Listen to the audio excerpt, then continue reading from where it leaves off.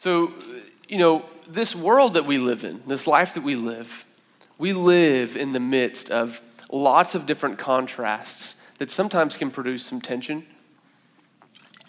We've seen that even tonight. We started off our time together thinking about this tragedy in Paris. And then I get up here to start talking, and we're looking at this triumphant moment of our birthday Sunday. And we feel that in our lives, this contrast between tragedy and triumph and walking in that. I think all of us are familiar with contrast because it's such a part of who we are. And without contrast, many times we would not be able to see things for what they are. And just to help us understand, to help us see that I think all of us, we understand contrast pretty easily and pretty fully. We're going to do a little word association game here. I'm going to say a word, and I want you to say the first word that you think of, okay? Everyone participate in this, and we're walking in contrast. We're learning to understand how big of contrast we experience in this world, okay? So I'm going to say one word. You say the first thing that comes to your mind. Everybody ready? All right, up. Very good. See, this is easy. You guys can do this. Open. There you go. North. There you go. Dead. Yeah. See, we all know this contrast that we experience. Without this contrast, sometimes we would fail to find the meaning in a lot of life. True beauty and light is not truly appreciated until you experience something that is dark and disturbing, right? And you can experience the beauty and the richness of something once you've experienced the absence of that thing. And so contrast is normal. It's a part of this world that we live in. And the story that we read tonight is we're going to experience this contrast in Mark's gospel. Now, unfortunately, we're going to be starting on kind of the bleaker side of that contrast. And it's going to feel kind of grim for a little while. I just want to prepare you as we walk through this. You're going to feel the weight and the heaviness of the contrast that Mark is walking us through. Our story is going to start at the tail end of where we finished last night. I'm going to kind of recap where we've been in Mark. It's been a long time. We started in January. So you may remember that at the very beginning of Mark's gospel, this man Jesus shows up in first century Palestine area around Jerusalem and in the villages of Galilee. And he walks through these villages pronouncing the coming of this new kingdom. He's saying, hey, the kingdom of God is near. Turn and look at this kingdom. Reorient your lives around this kingdom. And then he went about and he illustrated what this kingdom looked like, right? He started healing those who were sick. He took lame people who'd never walked and he helped them stand up and walked. He took blind people who'd never seen and he helped them to see. He cast out demons and he taught. He had such beautiful teachings about love and hope and joy. He stood up to religious bullies and wouldn't let them push around those who were around them.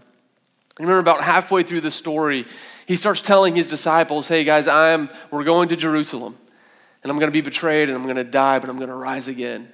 Remember, he tells them this 3 times and they still don't fully understand what he meant. And then last week, we get to the cross.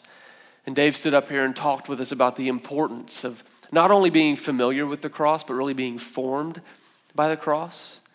So our story tonight picks up right in the middle of that. The cross, the story of the cross has finished. And we enter into the story at a pretty bleak and grim moment of Mark's gospel. And to help us grasp this and help us relate to what's happening, I want to just take all of us to a place that all of us have probably experienced. I wonder how many of us remember the first time that we ever watched or heard somebody grieve over someone that they lost. I remember my experience very clearly. I was 11, almost 12 years old. It was 1991. I was in 5th grade, and it had been actually a hard year for my family. My mom had walked through a battle with breast cancer, and she was in recovery and doing well, but it was in September of that year. We were at our home, and I remember getting this phone call on our home phone, and I answered it, and it was my mom's aunt calling. But she didn't ask for my mom, which ticked me off that something wasn't right. She asked for my dad. So I remember giving the phone to my dad and watching him take the phone and watching the expression on his face change as he listened to her voice and then listening to the tone of his voice change. And he went into the other room to finish this conversation. When he got off the phone, he hung up and he came back and he told my brother and I to stay in the living room and he walked my mom to the back end of our house. And I wasn't sure what he was sharing with her. But what he was doing was going back there and he was sharing with her that her grandmother had passed away. And this was the woman that had raised my mom. This is the woman that stepped into her life when her own mother stepped out. The woman that my mom had watched battle Alzheimer's for several years. And I didn't know that's what my dad was telling her, but I remember being in the living room of our house and just hearing this groan come from my mom like I'd never heard before. It was this cry that came from a deep place within her of sorrow. And I just remember her wailing. And the picture of my dad holding her and comforting her as she entered into this experience of loss. I'd never felt the weight of death in my life until that point. And I watched my mom receive the weight of that death pretty heavily. And that's where we find ourselves at the beginning of our story in Mark chapter 15. Let's look in verse 42. It was preparation day. That is the day before the Sabbath. So as evening approached, Joseph of Arimathea, a prominent member of the council, who was himself waiting for the kingdom of God, went boldly to Pilate and asked for Jesus' body. We'll just pause here for a minute. So remember, Jesus died at midday on a Friday. The next day was the Sabbath, and on the Sabbath, the Jews were not allowed to do any work, and that included burying your own dead. And so this man, Joseph, who was a member of the council, that is the Sanhedrin, this Sanhedrin group that we've talked about multiple times in here on Sundays, he stands up in opposition to his peers on the Sanhedrin, and he wants to give Jesus this honor of burying him before the Sabbath. And so he comes to Pilate. Look at verse 44. Pilate was surprised to hear that he was already dead, that Jesus was already dead. So summoning the centurion, he asked him if Jesus had already died. And when he learned from the centurion that it was so, he gave the body to Joseph. So Joseph bought some linen cloth, took down the body, wrapped it in the linen, and placed it in a tomb cut out of a rock. Then he rolled a stone against the entrance of the tomb. Mary Magdalene and Mary, the mother of Joses, saw where he was laid. See, I think Mark in this short passage here, he is trying to communicate one thing. He introduces 5 different characters that play a role in this part, and each of them is pointing to one undeniable fact, and that undeniable fact is that Jesus Christ has died. He's dead. You got Joseph, this man on the Sanhedrin who comes to ask if he could have the body because he has seen that he is dead. You have Pilate, who finds it hard to believe that he's already dead because many people would hang on a cross for a couple days before they died. And so he calls for the centurion, this third character, and the centurion goes and he verifies for Pilate that yes, in fact, Jesus is dead. And then you've got these 2 women named Mary who are there to witness the whole thing. They see Joseph take Jesus' body off the cross and put it in the tomb. And all 5 of these characters are in this story to verify that Jesus, in fact, was dead.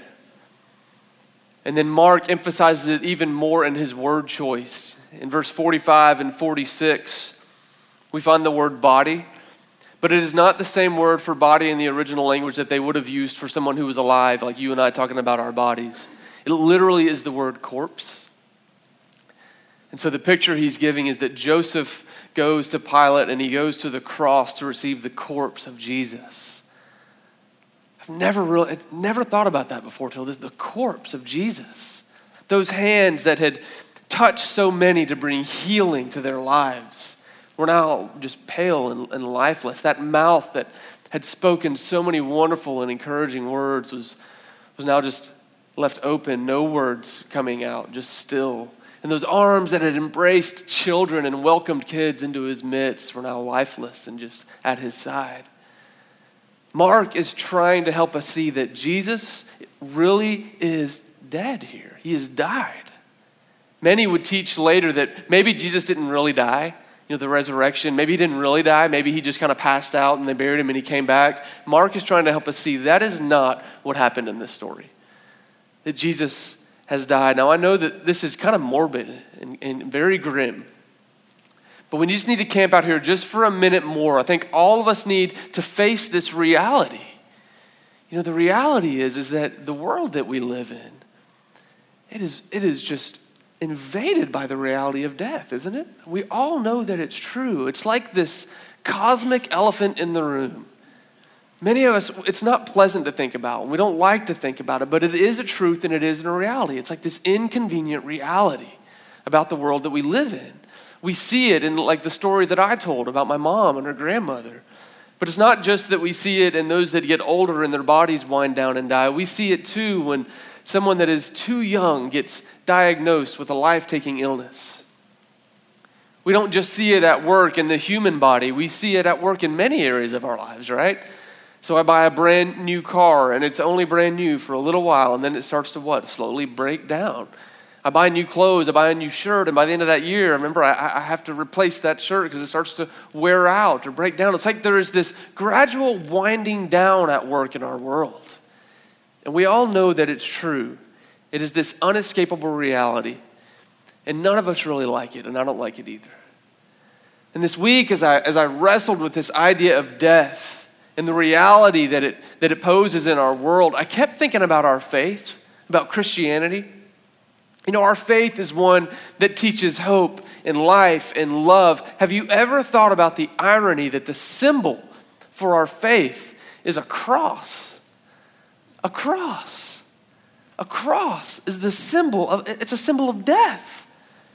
It was a device that was used to kill people like what killed Jesus, and yet it has become the recognizable symbol for the faith of Christianity. And in many ways this week as I reflected on it, I thought, yes, the cross is an appropriate symbol for our faith, but in many ways the cross is an insufficient symbol for our faith. It's appropriate. The reason the cross is appropriate is because it points us to sin and the weight of sin. You see, sin is not just this list of do's and don'ts that we should or should not do. Sin is the weight that is on our world that brings death into our world. Death did not exist until sin entered the world. Death came into the world when sin came into the world. And so the cross reminds us of the weight of our sin, the weight of our guilt, and we look at it and we remember that Jesus went to the cross so we didn't have to. And it reminds us that as long as sin is at work in the world, that death will reign.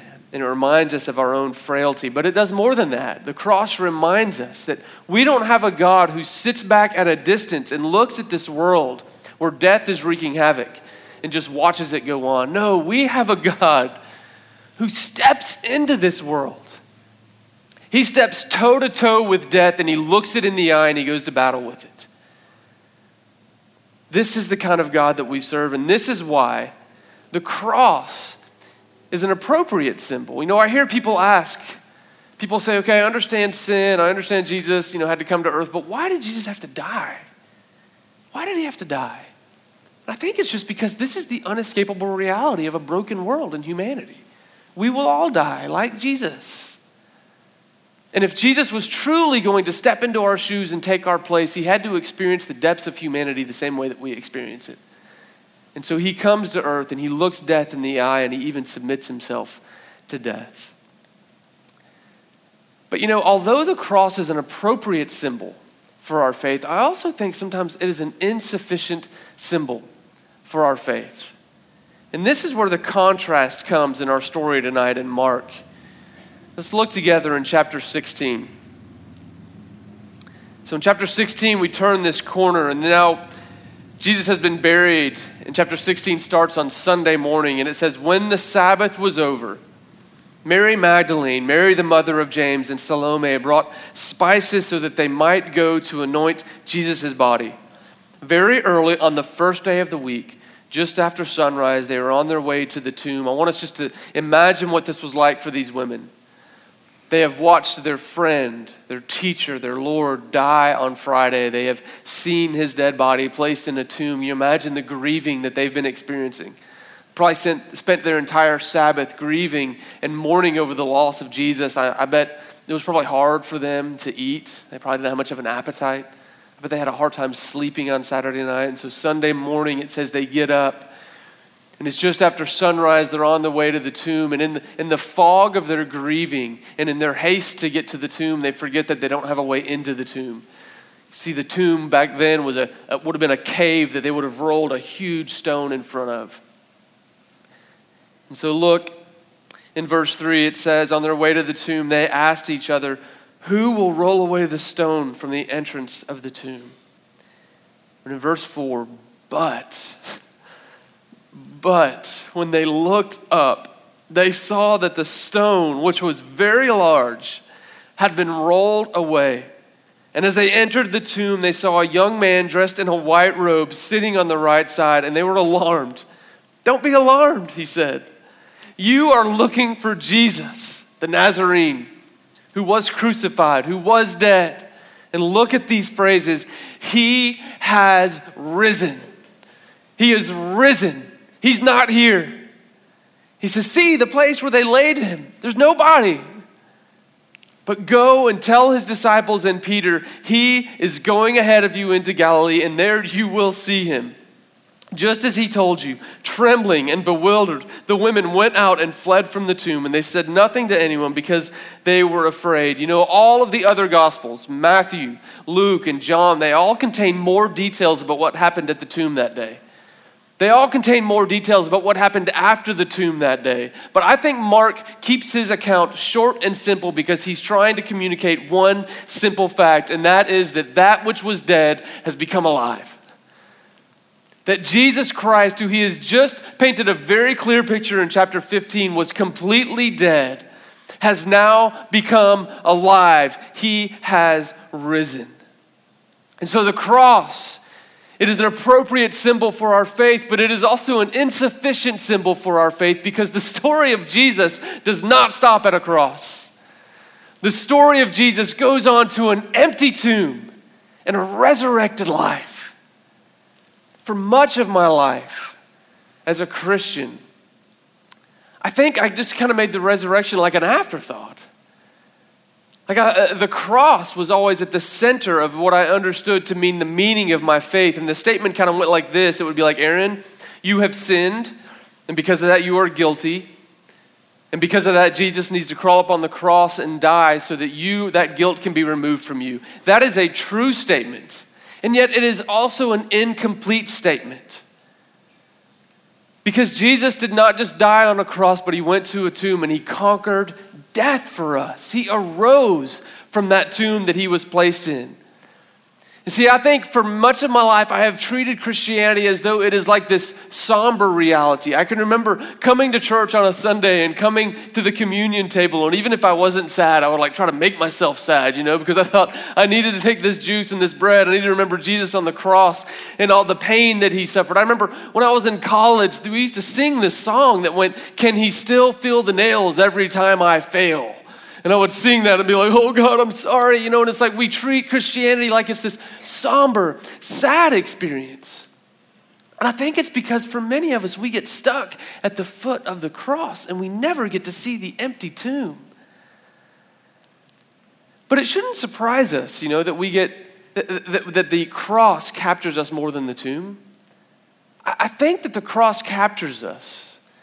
And I think we resonate with the cross because all of us are just all too familiar with our own sin. We're all too familiar with our own guilt and our own shame, right? And so this cross, this place where Jesus dies for us, feels like it carries so much meaning for us. The significance of the cross feels real to us because we all know our own failure. But I love this picture that Mark gives in chapter 16 because he tells the angel to give this message to these women. And part of the message is, hey, go to my disciples and go to Peter. Go to Peter. He singles Peter out. Do you remember what Peter was doing the last time that we saw him in the story of Mark? The last time we saw Peter, he was betraying Jesus. He was denying him. He was sitting at the foot of the cross, so to speak, knowing that he had failed his Lord and failed Jesus. But Jesus shows up in the empty tomb. He says, hey, go get my disciples and even Peter. I want you to tell Peter that it does not end at the cross. It does not end with his denial and his betrayal. It comes to an empty tomb where life is made new again. And in the midst of Peter's failure, Jesus offers something new to him. I think the cross is relatable to us because we know our own failures, but Jesus says, come to the empty tomb. Come to the empty tomb and see that I'm alive. It doesn't end at the cross. I think the resurrection is hard for us to grasp sometimes because we all know that death is real, but the idea of life after death, it starts to feel a little bit like a fairy tale, right? It feels like mythology. But think about this. Why did humanity create fairy tales and mythology? It's because all of us long for the reality of death to be made untrue. We all long for death to be untrue. We just know there's something not right about death. And so at the cross, the old life dies, the life where death is king. But it's not enough to kill the old life. There has to be something new created. We know this. Think about when we baptize someone. When we baptize them, we say, you are dead in sin, and we don't just push them under water and then just hold them there, right? We say, you are dead to sin and alive to Christ. We raise them up to new life because there was an empty tomb.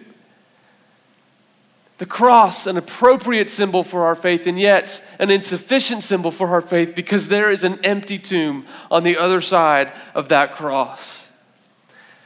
I think another reason we have a harder time resonating with the message of the empty tomb is because sometimes we don't feel the significance of the resurrection. We don't catch the depth of the meaning of what it means for us right now that Jesus literally rose from the dead, that Jesus literally conquered the one enemy that humanity has not been able to conquer, and that is death. So I want to just spend our last few minutes together looking at and unpacking the significance of this historical event that Jesus Christ beat death. The significance of what that means. What did the resurrection really accomplish for us? There was this guy named Paul who started following Jesus shortly after he was resurrected, and he gave his life to telling those about the good news of Jesus' death and his resurrection. And he would write many letters, and he wrote much of the New Testament. And he wrote one letter to this little church called Corinth, in a city called Corinth. And we have one of those letters in the Bible. It's 1 Corinthians. If you want to turn there, you can. And in 1 Corinthians chapter 15, Paul starts to talk about this idea of resurrection and why the resurrection of Jesus is such a crucial element of our faith. I'm going to read in 1 Corinthians chapter 15, starting in verse 19. And what I want us to see here is that the significance of the resurrection, what it accomplishes is two things. One, it accomplishes a new life after death. And two, it accomplishes a new life right now. That the resurrection creates a new life after death, and it creates a new life right now. So look with me in verse 19 of chapter 15. Paul writes, if only for this life we have hope in Christ, then we are to be pitied more than all of humanity. But Christ has indeed been raised from the dead. He is just the first fruits of those who have fallen asleep. Paul here is even changing his language about death. I love this. He's not talking about falling asleep as the thing we do at night when we lay in bed. Like he's taking death and he's saying, look, death is not eternal anymore. It is just like falling asleep. He says Jesus is the first fruits of those who have fallen asleep. For since death came through a man, the resurrection of the dead comes also through a man. For as in Adam all die, so in Christ all will be made alive. Now this sounds confusing, but what he is saying here is that at the very beginning, when God created, death was not a part of the picture. But when Adam and Eve chose independence from God, God, the source of all life, choosing independence from that God, brought death into the world. And bringing sin into the world didn't just bring rules and rights and wrongs, but it created this shift in our reality. A cosmic shift occurred. It was like the creation that God made was fractured. But then what he says is just like death came in through one man, resurrection also came through one man, and that man is Jesus. And it's like Jesus takes the creation that has been fractured and he clicks it back into place and sets it back on track to be in line with everything that God imagined. And so he says, so in Christ, all will be made alive, but each in his own turn. Christ was the first fruit, and then when he comes, it will be for those who belong to him. This is the gospel, the good news of Jesus. See, the gospel, the promise of Jesus, is that death is no longer our final destination. Death is no longer king. Death no longer holds control over us as humanity. But there is a new life that comes after death, that death is no longer an eternal thing, but it's like falling asleep and we will all awake with Jesus Christ. The promise of the gospel is that even though we will die in this life just as Jesus died, we will also rise just as Jesus rose. This is Christian resurrection, and this is not to be compared or not the same as what Hindus would teach as reincarnation or as what Buddhists might describe as rebecoming. This is rising as you. You will rise as you fully who you are. So it will be me, Aaron, that is resurrected. It'll be Stoney, it'll be you that is resurrected. It'll be us completely in who we are. But it'll be us in the way we were meant to be, without our shame, without our fear, without our guilt, without our sickness, without our worries and our concerns, but it'll be us completely as we are intended to be in perfect relationship with the God of the universe. This is the picture that the writer John gives us in Revelation 21, where God says, look, I'm making everything new. The resurrection started this journey towards everything being made new, where God will wipe every tear and there'll be no more mourning because there will be no more death. This is a beautiful picture of the gospel. Now, I know many would hear that and you might say, okay, new life after death, that sounds like, pie in the sky theology or escapism theology. It just gives Christians a reason not to care about what happens in this world because all you care about is getting to heaven. And I understand those objections. But that's why resurrection life is beautiful, because it is not just about what happens after this life. See, resurrection life, it gives us hope for a life after death, but it also offers us new life right now. Resurrection life changes the way that we live in this world. You see, until we step into the reality of the resurrection life of Jesus, we will still live as though death is king. Until we embrace the resurrection life, we still live as though death reigns and has control over us. And this radically changes the way we live this life, because we will live as if this is all there is. We will look at life as birth and death as the two bookends to all we ever experience, and everything in between there is all we have to live for. But if we believe that death is no longer king, if we believe that our future is not just death in a grave, that our final destination is not a grave, it changes us radically. It will change everything about how we live in the present. It changes how we walk through the contrasts of this world. Remember what we talked about, the triumphs we experience in this world, but also the tragedy. Resurrection life changes the way we encounter both of these things. It changes how we interact and how we deal with both the good and beautiful and wonderful things of this life, and how we deal and interact with the really painful and hard and tragic parts of this life. Let's start with the good and wonderful things. You see, resurrection life, if we believe there's something more beyond this world, changes how we deal with the good and wonderful things. You see, when death was king, when death reigned, when we believed that this was all there was, the good and the beautiful things in this world threatened to define us. They threatened to give us our meaning and thus control us. Because if it's only for this life, then I need to hold on to everything that I can. I need to find my meaning behind everything in this world as best I can, and I need to indulge in every pleasurable, good experience as best as I can in this life, because once I die, I get nothing more, it's all gone.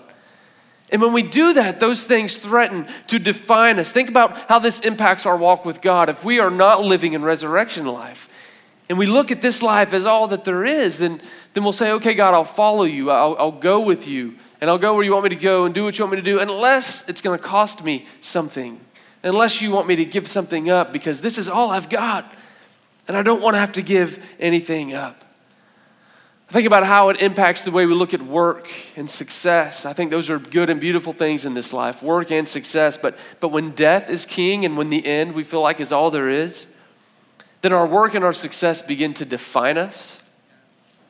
We begin to feel like we have to find our meaning and our purpose and how good we are at the things that we do. And when we do that, that begins to control us.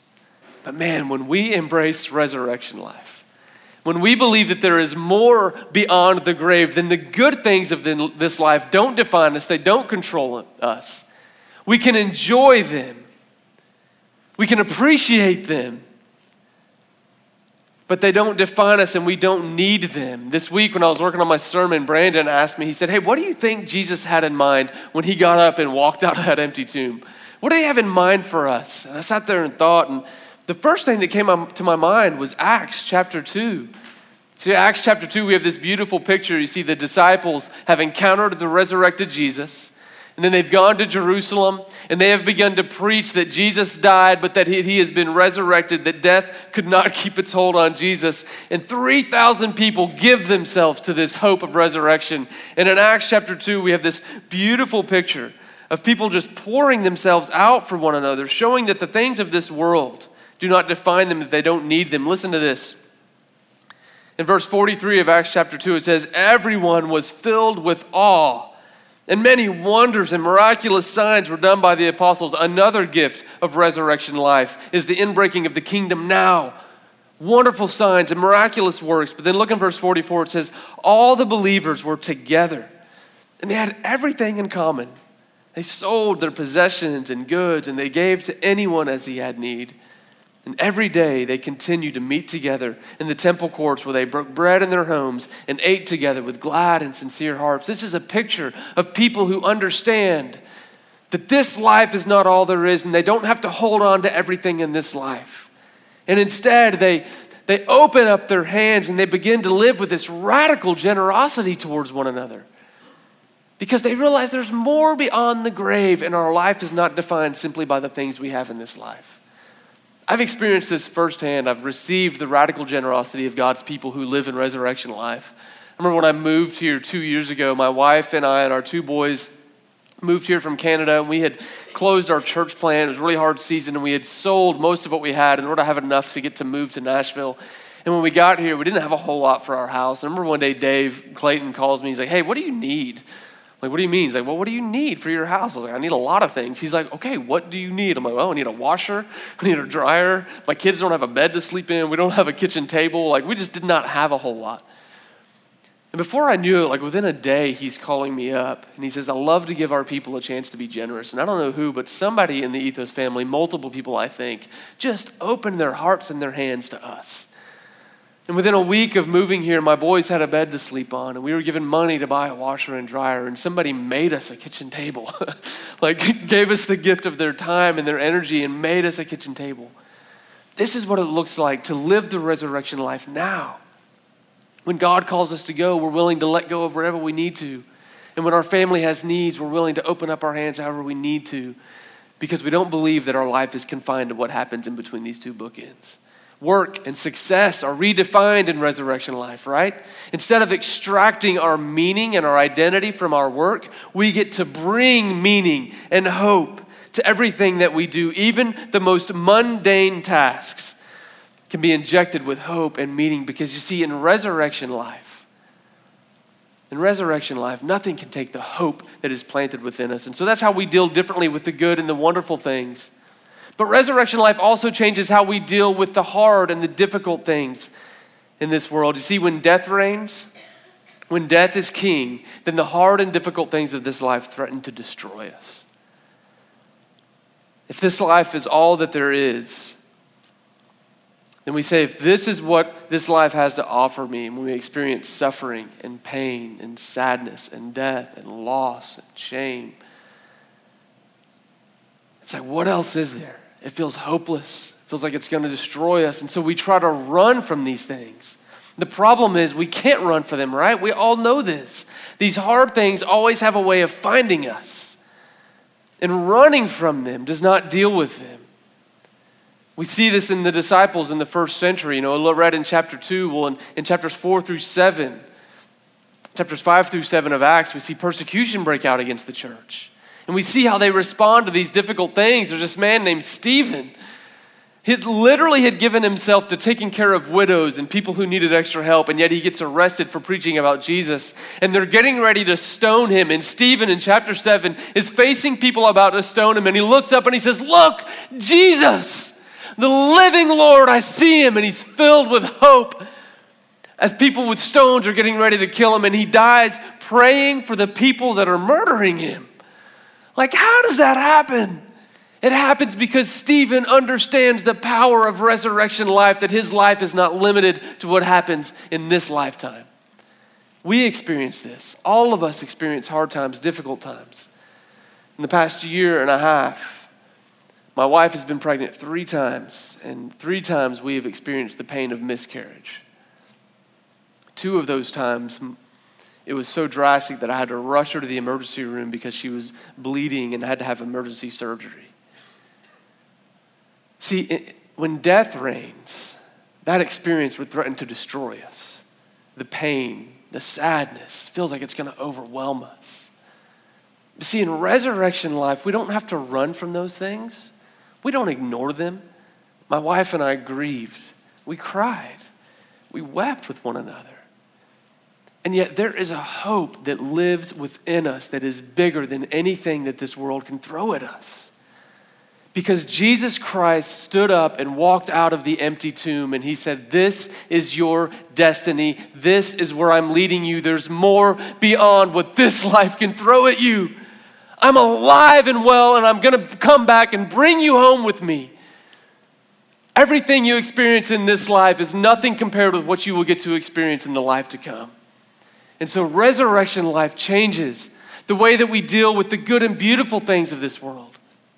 And it changes how we deal with the things that are hard and difficult in this world, because it gives us meaning and identity beyond the things that are of this world.